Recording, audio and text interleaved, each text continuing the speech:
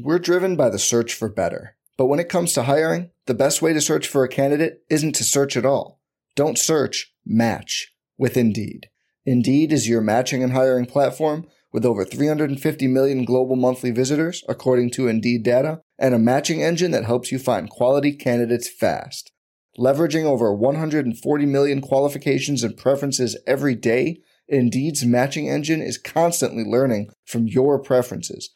Join more than 3.5 million businesses worldwide that use Indeed to hire great talent fast. And listeners of this show will get a $75 sponsored job credit to get your jobs more visibility at Indeed.com/Blue Wire. Just go to Indeed.com/Blue Wire right now and support our show by saying you heard about Indeed on this podcast. Indeed.com/Blue Wire. Terms and conditions apply. Need to hire? You need Indeed. For the ones who work hard to ensure their crew can always go the extra mile, and the ones who get in early so everyone can go home on time, there's Grainger, offering professional-grade supplies backed by product experts so you can quickly and easily find what you need. Plus, you can count on access to a committed team ready to go the extra mile for you. Call, click Grainger.com, or just stop by. Grainger, for the ones who get it done.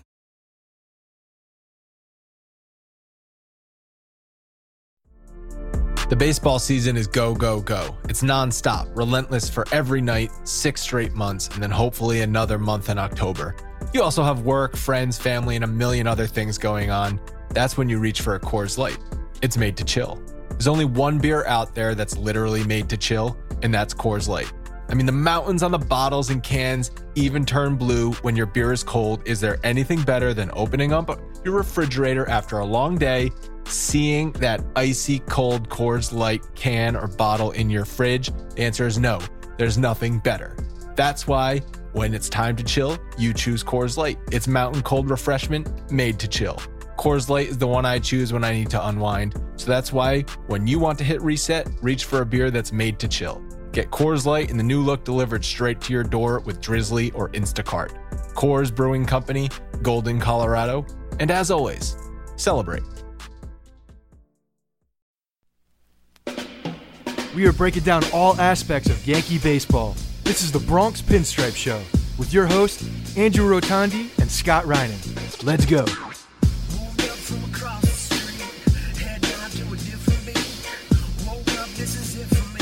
What's up, everyone? Welcome to the Bronx Pinstripe Show, episode 176. The Yankees have swept the Twins, kicked them back to Minnesota.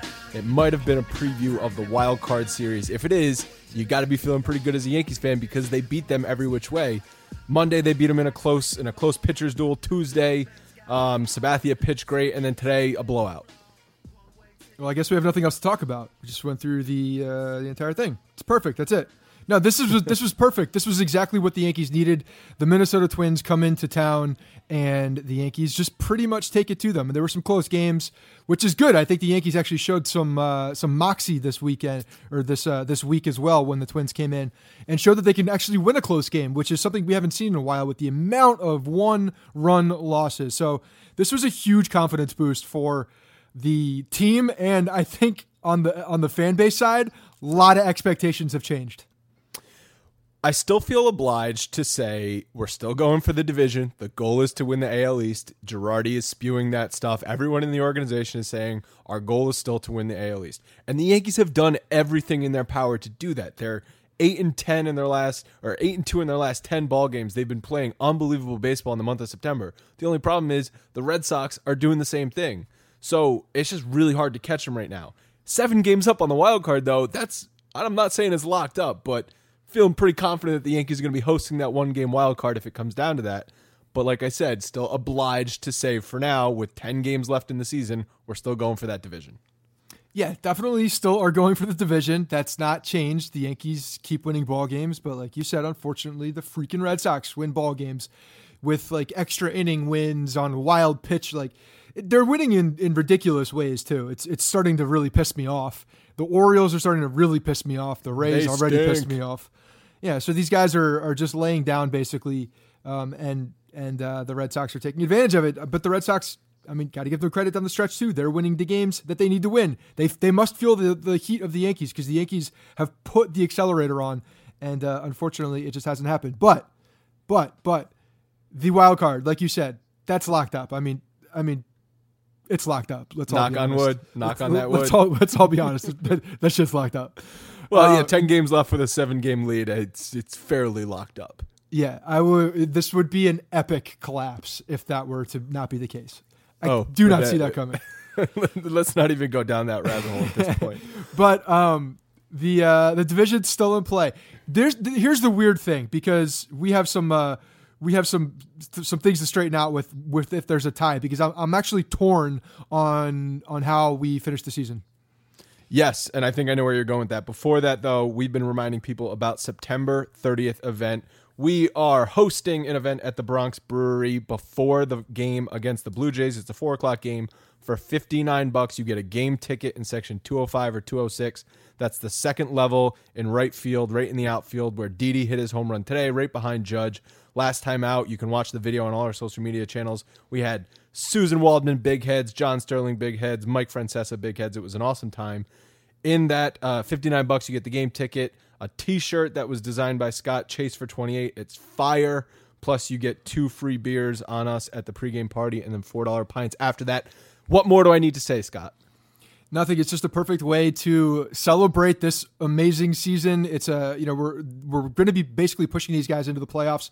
I do believe that weekend is going to be significant in the division, because I'm still holding on to the fact that the Red Sox are going to lose a couple games this week, and the Yankees are just going to keep pressing forward.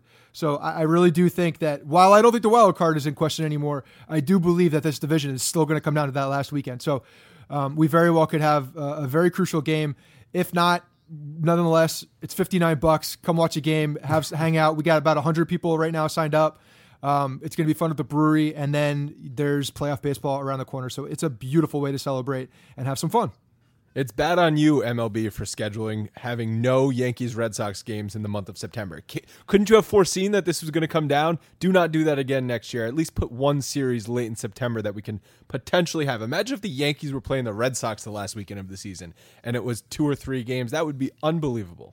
Well, theoretically, I mean, everybody thought that the Blue Jays were going to have some say in this division, right? I mean, they pretty much fell off the face of the planet, but the Blue Jays were supposed to do something, at least a little bit, and they've just not panned out, obviously. So what could have been a very big series between the Blue Jays, if they were in the thick of things, is turning out to be, the decisions will be handled at 2 different stadiums on those days. So I believe that you and I declared the Blue Jays dead after their 1-9 start. That was back in the second week of April.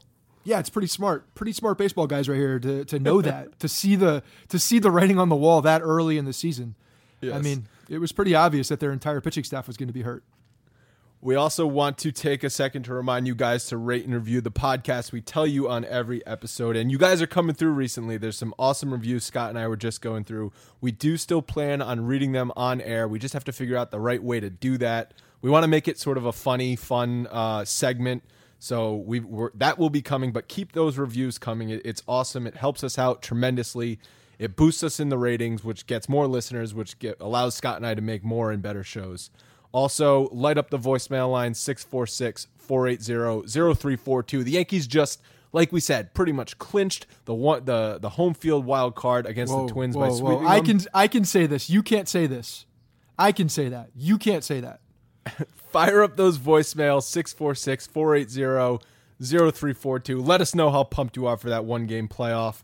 Also, submit mailbag questions at bronxpinstripes.com/podcast. We had a great set of mailbags last week, Scott, on Monday's show, so keep those coming as well.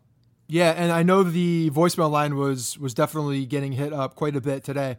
I sent out a tweet from the podcast email or Twitter account, and it was definitely getting lit up. So keep those coming. Let's get some thoughts entering what we think is going to be the playoffs, and let us give or take 30 seconds, and we will roll those all out this weekend. We didn't put them on last week because honestly there were a few of them, and some of them were like the sound was terrible. I don't know. Sometimes you guys are calling from like a stairwell, and it sounds like something's happening. I don't know what's under going their on. desk at work or something like that. Yeah, it's like a Costanza sleeping in her desk situation. Yeah. But yeah, we're going to roll them out. We should have a good amount of them for this week. So, and that's one of my favorite parts of the show. As one of the guys on the show, that's my favorite part of the show because I don't like listening to myself. I like listening to you guys. That's what my dad actually told me his favorite part is the voicemail segment. I'm like, I'm not even talking during that segment. That's pretty telling. One thing I'd like to hear in the voicemail. So this might not even be a rant, but just a take. Girardi's going to have an interesting thing with the lineup because the whole first base, third base situation with Headley, Frazier, and Greg Bird all hitting right now and all playing pretty well. Only 2 of those guys can potentially play in that wild card. So let us know on the voicemail line who you think should play in that one-game wild card, and also throw in some fire takes in there. All right, Scott, you mentioned briefly that we need to clarify if the Yankees and Red Sox finish tied at the end of the season. We had said a while ago that tiebreaker would automatically go to the Yankees because they have the season series. That's false. Wrong. I thought I read that somewhere. I thought I saw someone legitimate tweet that. So even though they may have done that, it was wrong. They will have to play a 1-game playoff to decide who the division winner is, and then the loser of that game will play the wild card game. So I think where you were going with this is, do we even want that? Because that totally screws the losing team. Yeah, it's actually something very interesting to look at because if you have to go into a situation like that, you're playing on Saturday, you're playing on Sunday, then you got to go and play on Monday against the Red Sox if we were to tie them. At home, it would be at Yankee Stadium. It would be at Yankee Stadium, but you still have to do a 1-game play-in game at that point to get to the wild card game for the if the losing team. If the team who loses that has to play the next day. So the potential of going to that game, losing that game, and then playing the next day is kind of crazy. I don't know. I feel like I want to play in 1 play-in game, not 2. Well, technically, you're only in 1 play-in game because even if you lose the first game, it's double elimination, essentially. Right. But who would you throw in that 1-game division game? Would you throw Severino? Would you throw Sonny Gray? Would you sort of hedge your bets and say, we're going to save Severino just in case we have a do or die tomorrow night? And then if we don't and we win, great. Then we have Severino ready to go in game 1 of the division series. There's a whole, it totally screws both the Yankees and Red Sox for not that much benefit. I mean, you benefit that you automatically go to the division series, but you get that already if you're the wild card team. So for the Yankees right now, looking at it, 3 games behind Boston, Boston's winning again. It's really not that much gain to go play that 1-game division playoff. No, because you have to the Yankees would have to gain 4 games now in 10 days. 11 days. 11 days, 10 games. 11 games. 11 games. So that's a lot. That's a lot to do. I mean, granted, 3 is a lot to do, but 4 is even. I mean, it's 1 more than 3, but it's a lot to do. So, yeah, I'm not totally set on winning that division at this point when you're seeing what would be in front of you if you were to tie them. It's almost like you don't want to tie them because you'd rather just play the 1 game and know what you're doing. See, what's worse, knowing what you're doing or not knowing what you're doing and then playing 1 and then going home, or just playing against the Red Sox and then having the opportunity, if you do lose, to go another day. I don't know. I don't really know. To me, I'd rather set myself up for success. Yeah, and playing that 1 game. And if you lose that first game, it's like, and then you're playing the next night, that's almost like consolation prize. I feel like it's a complete letdown. And it totally benefits the second wildcard team, which is 7 games behind you right now. Those second wildcard teams, the Twins, the Angels, the Rangers, possibly the Mariners are still hanging around. They really have no business playing with the Yankees. The Yankees are a much better, more complete team. That doesn't mean they'll definitely win because one game, anything can happen.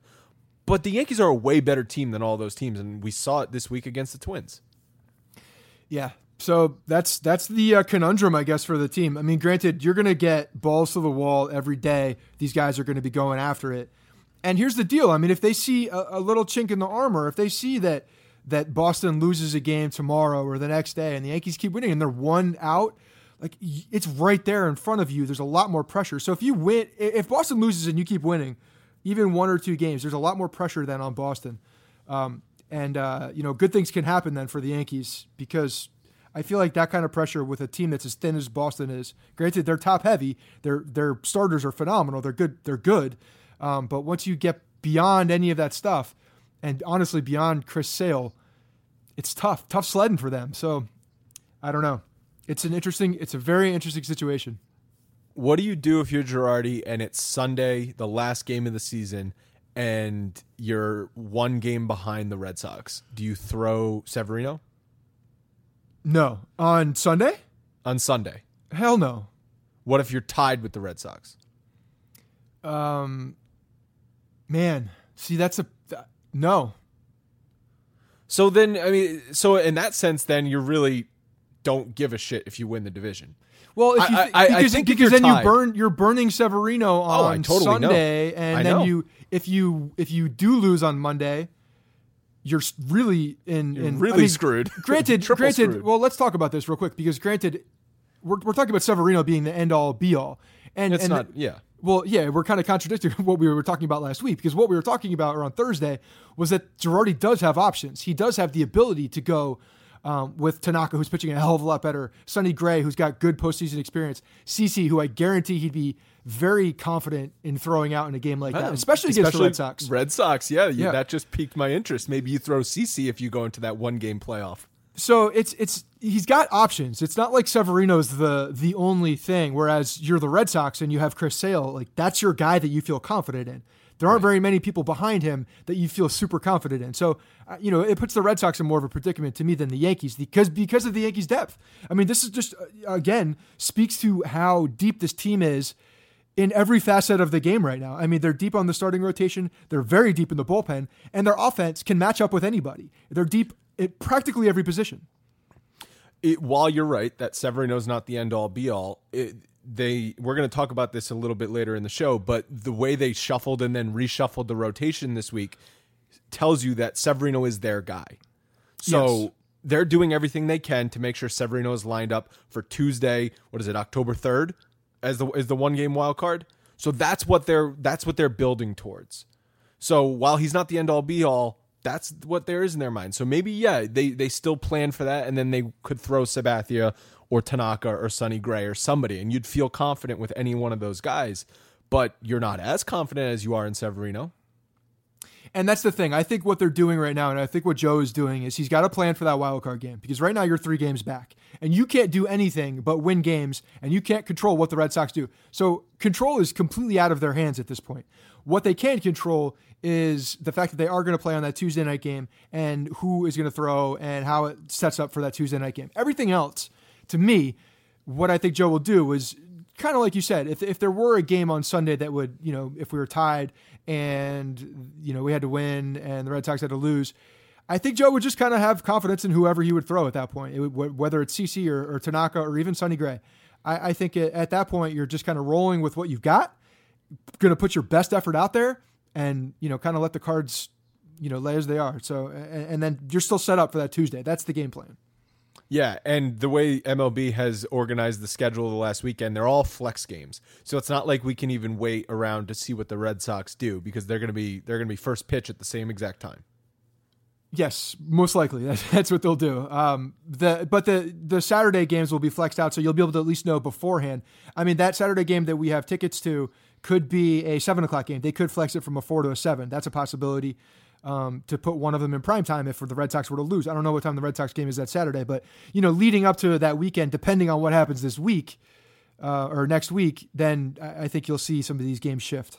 The reality is, if they end up flexing it, that's kind of good news for the Yankees. That means that they're in a position to maybe win the division. No, exactly. That means it's a higher intensity game. The game means something, and they want to put it in prime time. So that's a good thing if the Yankees get flexed to a later time, because you can't flex earlier, from what I understand. You can flex later, and that would be just really to prime time it. From what we understand. And also, I'm just sorry for throwing out there that the Yankees would automatically get that tiebreaker. I apologize to everyone. I don't know if people... I know I told that to a lot of people, so so there's egg on my face. Just know that. All right. Well, the bottom line is the Yankees took care of business. Monday night was the first start, because when you go with Jaime Garcia against his former team, that's one, you got a guy with a chip on his shoulder who's going in He's got 2 chips on his shoulder, actually. He's got a chip on each shoulder. One against the Twins for getting rid of him after, 6 days? And the other one for Girardi pulling him so early. You know damn well he wanted to go out there and pitch a ridiculous game. Dude nutted up. It was his best start in a Yankee uniform. 5 2/3 innings pitched, 4 hits, 1 run, and it was an unearned run. 9 strikeouts. He struck out the side in the first inning. I was at the game on Monday night, and I was dumbfounded, shocked at him striking out the side. I did not imagine that Jaime Garcia had that sort of stuff. I didn't know he had that hate in his heart for the Twins, but apparently he does. And the hate in the heart for being shown up on in public by Joe Girardi, because I guarantee that was something that he did not like. That Hispanic blood started boiling over, and he started like, the only way for me to show it is on the field, and I'm going to prove these guys wrong. And he started screaming at them in Spanish. It's beautiful. I love it. He pitched very, very well. Maybe he gave the confidence to some people that he could be a long guy. Not saying that's the case, but just saying he's auditioning for that at this point too. This game was interesting, this Monday game, because this was a must-win for the Twins. They had Irvin Santana going, who's their number 1 pitcher. He's probably going to get the ball in a wild card situation against Jaime Garcia, who isn't even the Yankees' number 5. He's probably the Yankees' number 6. If you're the Twins and you want if you want to sniff that first wild card spot, you basically had to come in here and sweep the Yankees. So Mondays was a crucial game. Santana pitched okay, although I feel like the Yankees had him on the ropes. They just couldn't get to him. Judge hit the home run in the first inning, and he kind of settled in a little bit. But this was a must-win game for the Twins, and the Yankees got it done.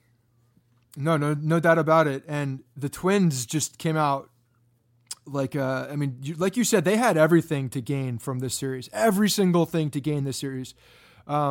And everything to lose. I mean, it was such a crucial situation. To me, it told you a lot about what that Twins team is, honestly.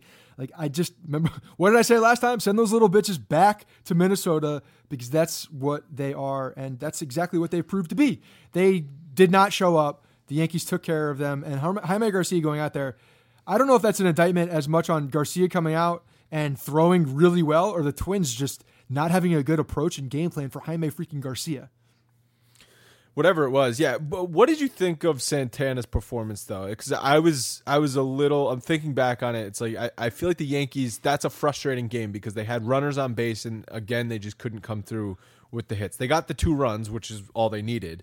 But if they're probably going to see him in the 1-game wild card if they play Minnesota. Yeah, he's just one of those guys who's been around for a long time. He knows how to pitch. And he knows how to get in and out of spots. I mean, I feel like he's a guy who's very confident in his abilities. He knows just different situations, and he's been through so many of them. He's been on a lot of teams now. Anaheim. Yep. No, I think they're just Anaheim and the Twins, right? I thought he was in the National League for a minute too. Possibly. He's been around for a while, and the guy is just one of those crafty veteran pitchers. So does it surprise me that he comes out and pitches well and pitches to the detriment of the Yankees and making, finding their weaknesses and really hitting on those? He's got good accuracy. The guy knows how to throw the ball over the plate. And when you have guys like that, if they're on and mixing up their pitches, they're going to be harder to hit. I think those are the type of pitchers that this lineup is a lot more susceptible to, rather than an overpowering guy. I think the overpowering guys, the Yankees can match up pretty well with. It's the guys who can nibble, throw a lot of strikes, and can outcraft you. Those are the guys that scare me again with our lineup. The Dallas Keuchel, crafty lefty, they're just frustrating as hell kind of pitchers. Yeah, well, plus we have a lot of young guys too, especially when we're talking about a postseason situation or a playoff-like game. They're most likely in the beginning of the game at least is going to come out pressing a little bit. I mean, that's to be expected. So when you have a bunch of young guys either overswinging or gripping the bat too much or just trying to do too much too early, and you got a crafty guy out there who's going to just throw one more changeup when in a fastball count, that's the guy that's going to get a lot of swings and misses, or at least get guys off balance when you have an offense that's trying to do too much too early. So, hopefully the blend of vets and young guys can kind of settle that down, and we don't see that type of thing. But a lot of times you do see that type of outcome with a young lineup. I'm just looking at Santana's baseball reference page. If you had to guess, what year was he a rookie? Santana was a rookie in 2006. Oh, that's good. It's pretty good. It's 2005. He's been around 13 years. The Angels for a long time, then made a stint in Kansas City and then Atlanta and then Minnesota. You said he's a crafty veteran, knows how to do a lot of things. One thing he doesn't know how to do is pass PED tests. Oh yeah, he's a PED guy. See, I can't even remember who PED guys are and who they're not. Yeah, he signed a contract in Minnesota and then immediately got suspended. Yeah. Well, that's a shame. Is he the one that has like 5 names too? Is that like his real name, or did he change names? No, you're thinking of Fausto Carmona, right? Who used to be? I don't even remember. Yeah, there's a couple. It was a Minnesota Twins, but he was a lefty Twins pitcher, right? No. Who am I thinking of? Who's the guy that I think he came up? I think he was there when Johan Santana was there too. Can't think of his name. Not Francisco Liriano. He doesn't have multiple names. The guy I'm thinking of, Carmona, was from Cleveland. And yeah. Carmona was his first name he told everyone, and then he gave everyone a new name, his real name, whatever. Michael Williams. Quickly, we got to talk about Betances on Monday. He looked terrible. Could not throw strikes. He only threw 6 pitches for strikes out of 17 balls. Out of 17 pitches, walked 2 batters, hit a guy, loaded the bases. Chapman had to come in and dig out of his mess. I was looking up some numbers on Betances and Chapman, and just by the eye test, I was like, I don't think they've each been performing at the same time, and it's pretty true. They had a good April. Both of them had a good April. But then in May, Chapman had a 10.8 ERA. Betances was literally lights out, 0 ERA. June, Chapman comes back and is lights out, 1.93 ERA. Betances is up to 4.5. July, Chapman has a good July. Betances has a bad July. Chapman has a terrible August. He gets demoted from the closer role. Betances is lights out, 1.5 ERA.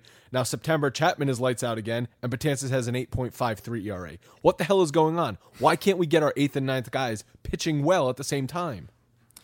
I don't know, but throughout that last stint, ever since we've gotten David Robertson, that guy's been pretty much lights out. He's had maybe 1 or 2 bad little outings, nothing like what Betances. Betances, when he's bad, he's freaking terrible. You cannot have a guy coming in a crucial situation, walking people and just not throwing strikes. You can't have a guy in an 8th inning coming in with a tie game and walking guys. It just cannot happen. You cannot bring that guy in.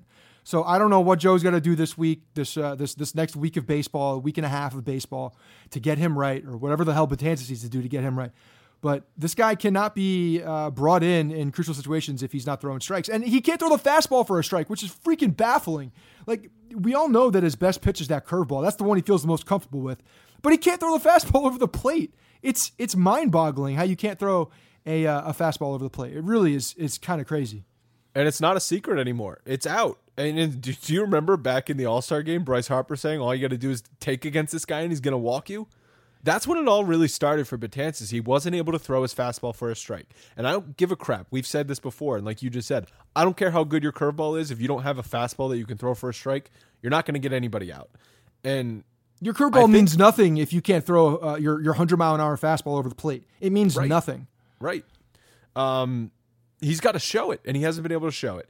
And I think what Joe's going to have to do is pitch him in like he did Chapman in the 6th, maybe even the 5th inning for the next 10 games. And if he's looking good again, then maybe you have confidence using him in a close game in the wild card game or the playoffs. But I'm sorry, Betances, you have lost your setup man duties right now. Chapman's been great, so he's the closer again. I would much rather see David Robertson, Chad Green, or Tommy Kahnle in a close game right now just because they can actually throw the ball over the plate. No, it's got to be done, and it's got to be a swift action. Joe can't be dicking around with this type of move. Betances, if he's going to take such a hard line like he did with Chapman, then why not do it with Betances? Because Betances is obviously jacked up right now. We got to get these 2 guys going. Chapman looked like a man possessed on Monday night. I mean, the way that he was doing that stare down after jacking it up to like 104 miles an hour. By the way, I looked up I was looking at some of the StatCast numbers today too.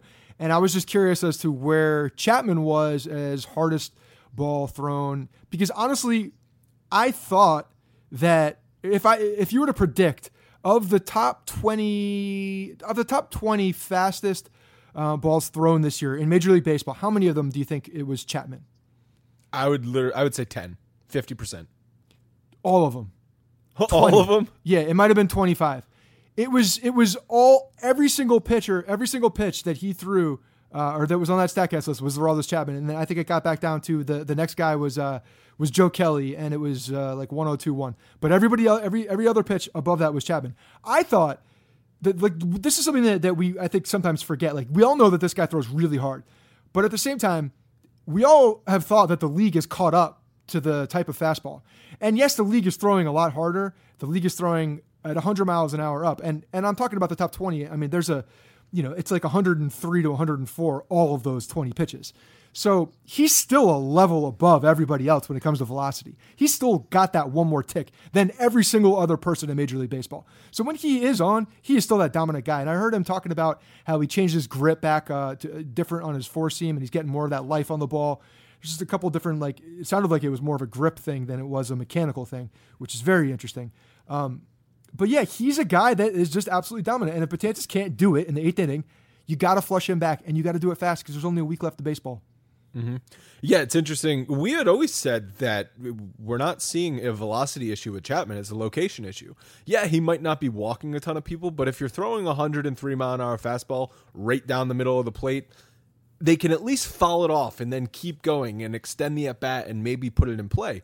But he was locating on Monday night. He's been locating the entire month of September. If you're locating 103 on the outer corner of the plate, the batter is toast. Well, he's also locating that slider too, which is so crucial for him. We've talked about his slider, that it's not the greatest slider, but it doesn't have to be.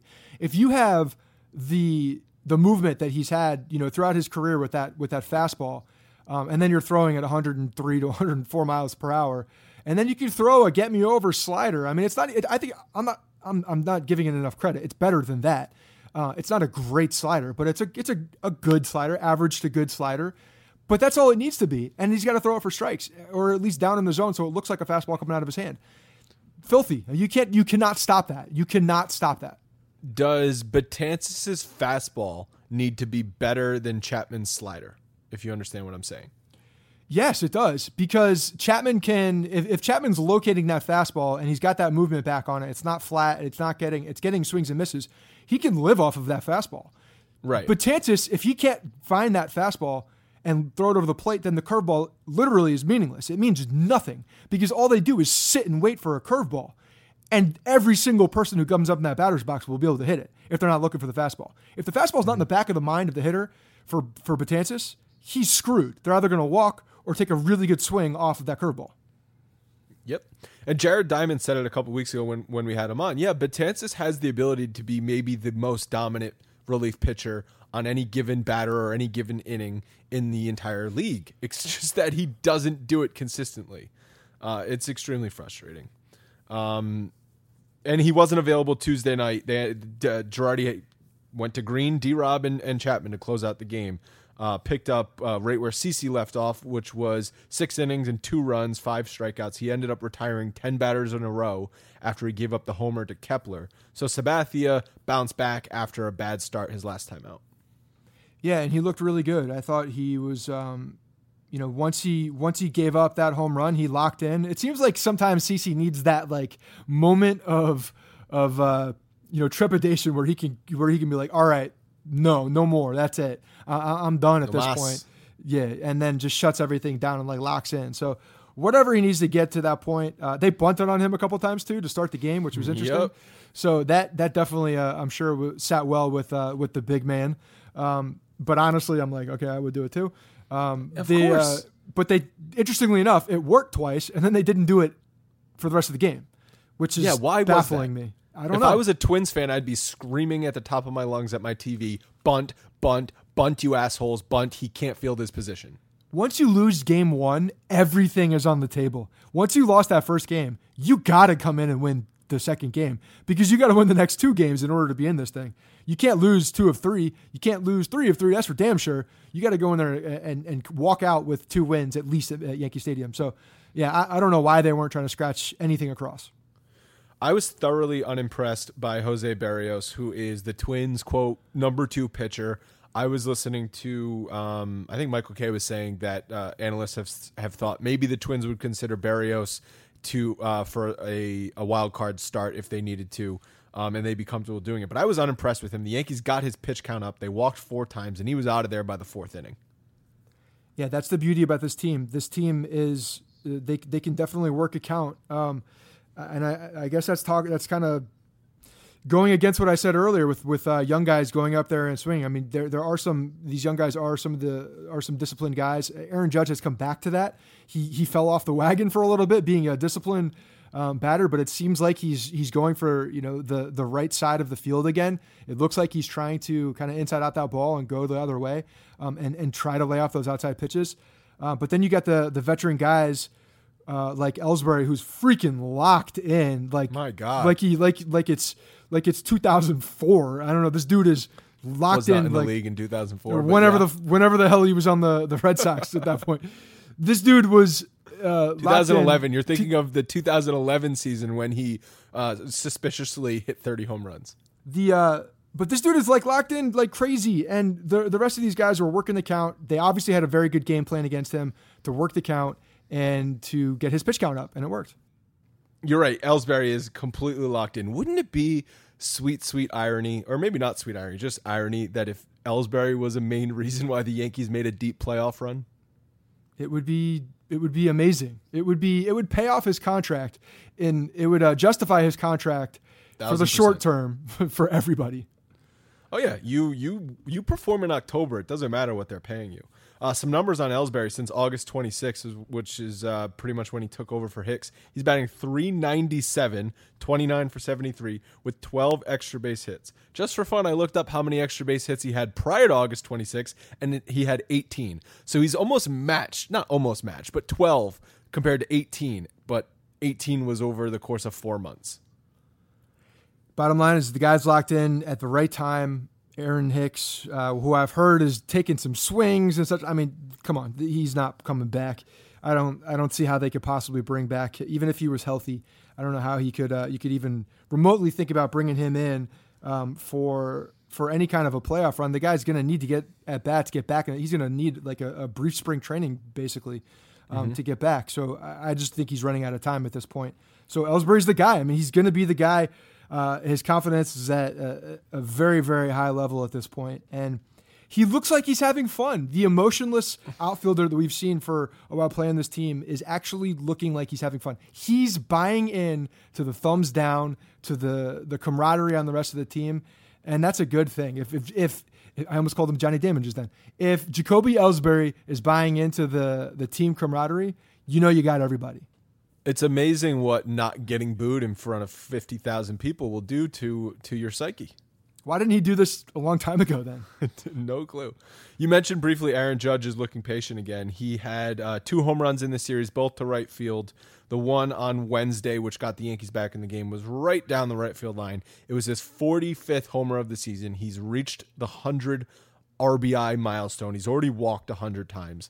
100 walks, 100 RBIs, 45 home runs. As a rookie, big picture, grand scheme of things, unbelievably ridiculous season for Judge. In the month of September, he's batting .262, which if his batting average is at .262, I think you and I are both okay with it. And he's got 8 homers and 19 RBIs.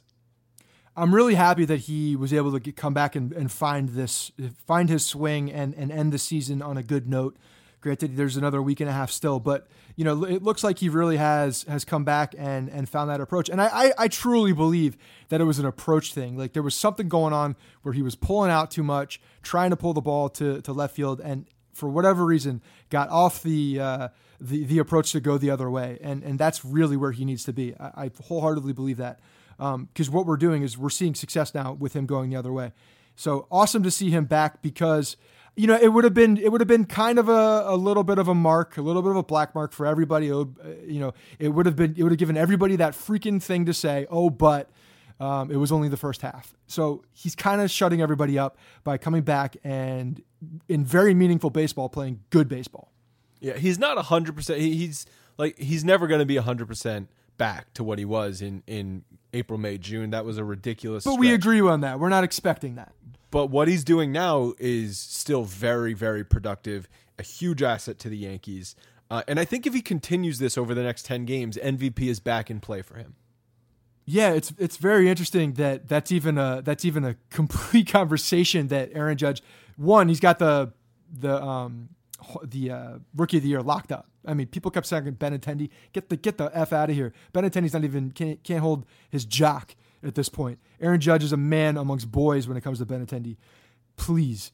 The man is also the first guy to hit 100 RBIs. I tweeted this out the other day in the Yankee uniform since 2013. That's crazy. He's the first guy to have 100 RBIs since 2013 as a Yankee? As a Yankee. Huh. Wow. What was that, Cano? Robbie Cano. Yeah. Year before that. That's crazy. Even in 2015, you'd figure like the offense had a great year in 2015. McCann was, I think he hit like 97 at one of those points. But yeah, they haven't had 100 RBI guys since Robbie Cano in 13, and then 12 was Granderson. I think there was a couple guys. I think the Sheriff may have gotten it as well. And then the year before that, when I was looking up, there were 3 guys. So they definitely hit. You could see where the players got old. Yeah. Like after 2013, it's like, oh, like everybody's body just broke down. Cano got, is out of town, and then everybody is we're waiting for this power. Where do the Bronx Bombers go? And the overwhelming glaring problem with the team and the construction of the team at that point was so freaking apparent because they couldn't score unless the ball left the ballpark, and nobody was hitting the ball out of the ballpark. Yeah, exactly. So Severino today, we sort of talked about it earlier, how the Yankees shuffled their rotation. On the last episode, we talked about how the Yankees were hiding him from Minnesota. Now, they're not hiding from Minnesota. He pitched on Wednesday, did not pitch great, 3 innings, 71 pitches. He was, I don't want to say hit hard, because there was a few balls that just squeaked through the infield, but he didn't look good. Mauer had a really tough at-bat against him that was kind of a back-breaking at-bat for Severino. And the Yankees, Girardi yanked him after that 3rd inning. The whole, I think they were overthinking the whole rotation and Severino thing. What they're doing now is just getting him on schedule, and I think that's probably the right move rather than just hiding him from Minnesota, because I don't even know how much that really helps. Well, conspiracy theory, 2. 1, Severino's said that he wants to stay on schedule. That's where he feels most comfortable. So there was some miscommunication either with the media and Joe, or Joe with Severino, or somebody wasn't talking to somebody about that, because that's pretty important to know that your pitcher is more comfortable at a certain point, pretty much what he's been doing all season long. And 2, conspiracy theory is Severino still did not show against Minnesota, came out, threw some nonsense, and be like, okay, you think this is what you're going to get. I love this. Tuesday night. You think you're going to get this, but not so much. You're going to get a very different guy. You're going to get a man possessed on Tuesday night. What I'm showing you today is the 2016 version of Luis Severino, the starter. I love this. He's rope-a-doping him. Yeah. And he knew the offense was like, don't worry, Sevy, go out and do it. We're going to put up 11 runs today. No worries. So that's a great theory. I think it was a bold move, one that I think will pay off. Let's see if it pays off. The communication thing, though, is weird because so Girardi never came out and said that we're hiding Severino from Minnesota. That was all speculation by the media. But he did line up the rotation so Severino was not going to pitch against Minnesota. So it was obvious to connect the dots there and say, okay, they're hiding him. So, but don't you think if before he set his rotation, which was Garcia on Monday, Sabathia on Tuesday, and then Tanaka was supposed to pitch on Wednesday, don't you think before Girardi publicly said that, he would have at least gone to Severino and said, hey, here's my plan. Are you comfortable with this? Yeah, and in all honesty, that conversation very well could have happened, and Girardi just threw something out. Maybe there was some gamesmanship with Molitor. I don't know. There could have been a million things that happened behind the doors that we don't know about, that Severino did have that conversation with Joe, and he was just kind of putting it down. And maybe it was a fluid situation. Maybe it was like, oh, let's see how your bullpen session does between starts, and you can tell me then. But for now, we'll put Tanaka in that spot. You know what I mean? Like, there could have been a million different conversations that could have led to Girardi doing what he did with the initial rollout of the way that the rotation was going to go for the Twins series. So I'm not going to look too much into it. I think there was a communication thing more on the media side, honestly, that blew up more. Probably that's a higher percentage chance than it was on the Yankee side. We got the question on Twitter right before we started recording that should we be concerned with the Severino start? And I am not concerned at all. If anything, this makes me more confident for Severino against a Twins matchup in the wild card, because we've seen Sevy get pissed off before. And when he's pissed off, Severino is good Severino. Yeah, I don't think it matters. I don't think they saw 3 innings of this guy. Wasn't great. Mauer had a great at-bat against him. I mean, that was, 13 pitches. So they did see a lot at that point. I don't know. There were some soft hit balls getting with the runners on. And then there were some timely hits. Mauer had a hit, and then Polanco who had the next RBI that he could have gotten out of that inning with that, even just a Mauer. I think there was 1 out at that point and only 1 run scored. Bases were still loaded, I believe. And then Polanco scored 2 on his hit. But so he could have gotten out of it, but Polanco jumped on that. I believe it was the first pitch. Yeah. So it was just, I don't know. It was timely hitting. Severino didn't have it. I'm not going to read too much into it. Yeah. Couple more notes from this Minnesota series. First of all, Chase Headley got hit in the dick, so he's probably got some black and blue balls. And also Didi passed Jeter by hitting his 25th home run. Yeah, we expected Didi to do this, right? This was something that we talked about. He had 24, 25 was almost inevitable, and he does it in grand fashion. A three-run shot, throws the bat by accident, or I don't know if it just comes out of his hand and nails the catcher, stops, apologizes, then runs to first base. It's a great. He's the best. It's a great video. It really is. Like, this guy just passed Jeter's mark for most home runs by a shortstop in Yankees freaking history, and he's like stopping to oh, my bad, dude. Like, the manners came first before the rest of the stuff. He's just such a nice dude. Him and Chase Headley are like the nicest guys in the world. Didi just performed so well. And, in game, I mean, like, he's the competitors even like, sorry, man, my bad. Didn't mean to throw the bat at you, but let me go get these 3 runs and knock you guys out of the playoffs. He would be at 30 home runs if he didn't miss the entire month of April. And yeah. I think you need to, not you, but people need to take a step back and consider a 30 home run shortstop is freaking insane. No, it's phenomenal. I mean, that's A-Rod. That's what A-Rod was doing. A-Rod was putting up 30 home runs, 100 RBIs. That's where Didi would be right now. He would be around that 30 home run mark and around the 100 RBI mark. He would be right around those 2 marks. And when you see that type of level from that type of output from a shortstop, you're talking about like back in the day when the shortstop was a power position. It's crazy.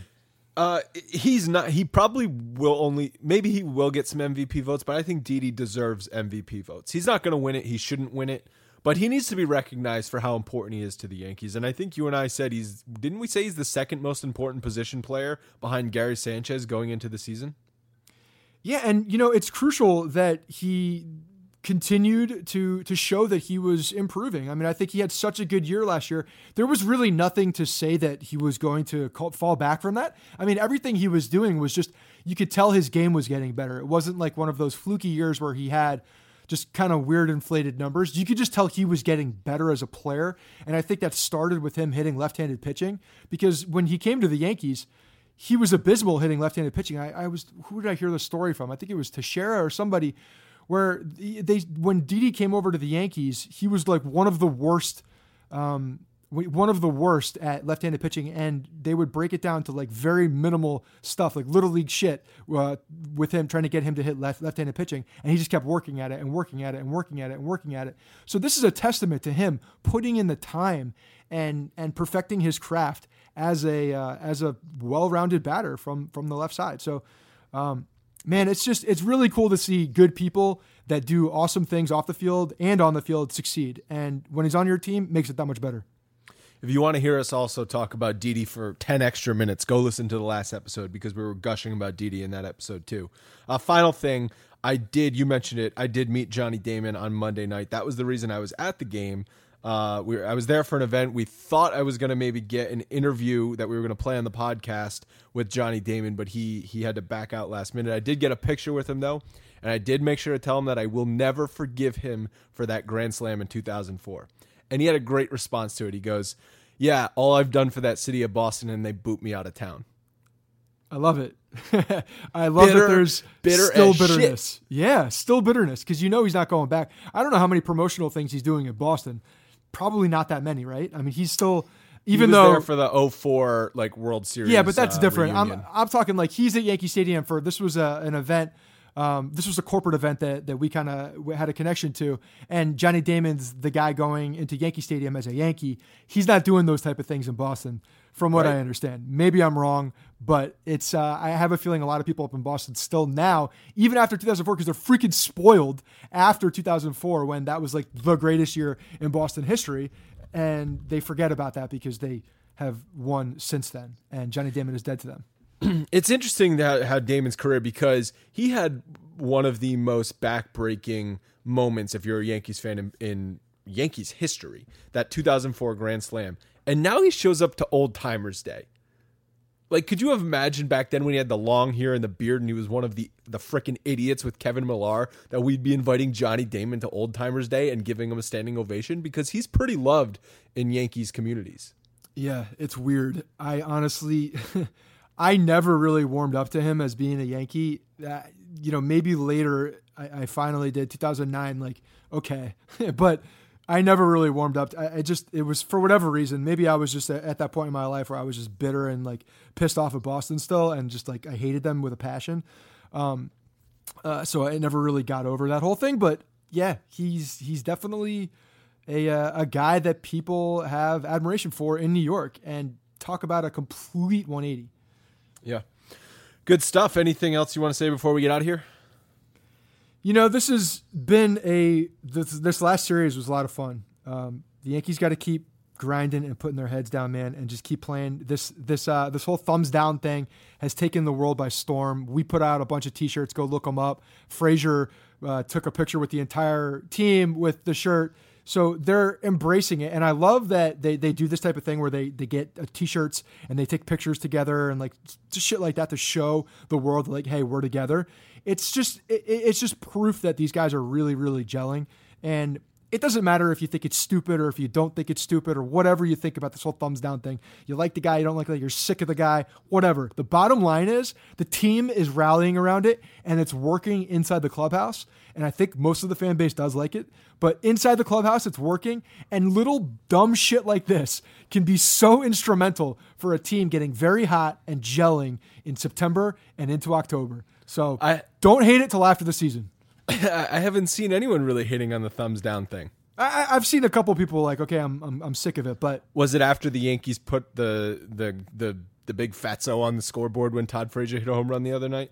I think most of it is calm because that guy is stepping out. Like the Yes Network did an interview with him and did that little bit. Yeah. I think that is what's like. Okay, maybe they're just more annoyed. Like, all right, guy, fade back into your apartment in Queens and. We'll carry on with a thumbs down, but it's really not you. It's just a thumbs down.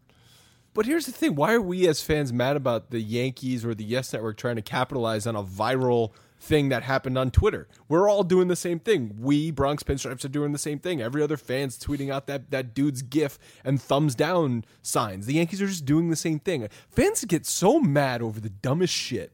Honestly, I think it's probably also a lot of just like other fans leaking into the Yankees Twitter world that are just disguised at this point, just completely trolling. The majority of the fans that I have talked to on Twitter and just seen doing things, everybody's loving it. I mean, it doesn't matter what it is, whether it's, the thumbs down or some other slogan or whatever it is, it's working in the clubhouse, and that's the most important thing. And they're buying it. And that's all that matters. Amen to that. 10 games before the wild card. Hopefully they've got the division. We'll talk to you guys in a few days. Hold on just 1 second. One thing we forgot to get to, and it's because we get wrapped up in baseball that we forgot about this one topic that we really wanted to talk about. So I wanted to jump on before we threw out the podcast today and just talk quickly about that little girl who got hit in what it looked like, I guess, the head or somewhere in a very bad spot. If you were watching the game, you could tell the immediate impact of what happened on the players' faces, just the way that it was written all over their face, what had happened, that it was a bad injury. It was if you're not familiar, it was the foul ball off the bat of Todd Frazier, who instantly just had this look like, the worst thing in the world happened. You saw Matt Holliday on first base, having tears in his eyes, obviously probably thinking of his kids in the stands. Look, there's no reason at this point for that net to not be pulled across and extended down by towards the dugout. These foul balls are going in the stands like rockets. If you look down for 1 second, people are like, oh, pay attention. No, you can't pay attention every second of the game. There are kids doing things that kids will do. It's just not practical by saying pay attention every second. This type of thing can happen so damn fast. Major League Baseball needs to extend the nets. There's no reason for them not to. People pay a ridiculous amount of money to sit behind home plate because they like it. There's a net there. What's the problem?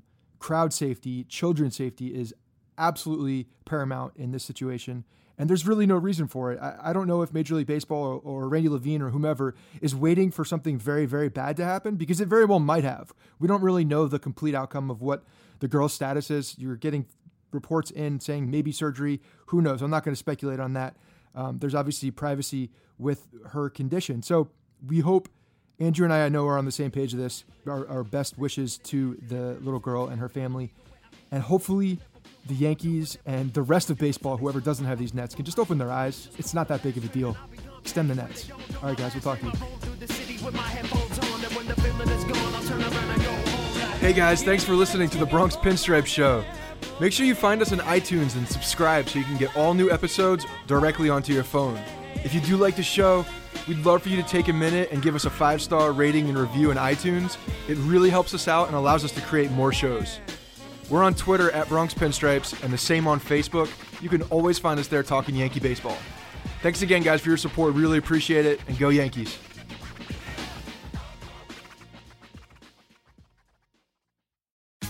Tax day is coming. Oh, no. But if you sign up for Robinhood Gold's IRA with a 3% match, you can get up to $195 for the 2023 tax year. Oh, yeah. Sign up at Robinhood.com/boost by tax day to get the biggest contribution match on the market. Subscription fees apply. Investing involves risk. 3% match requires gold for 1 year from first match. Must keep IRA for 5 years. Robinhood Financial, LLC, member SIPC.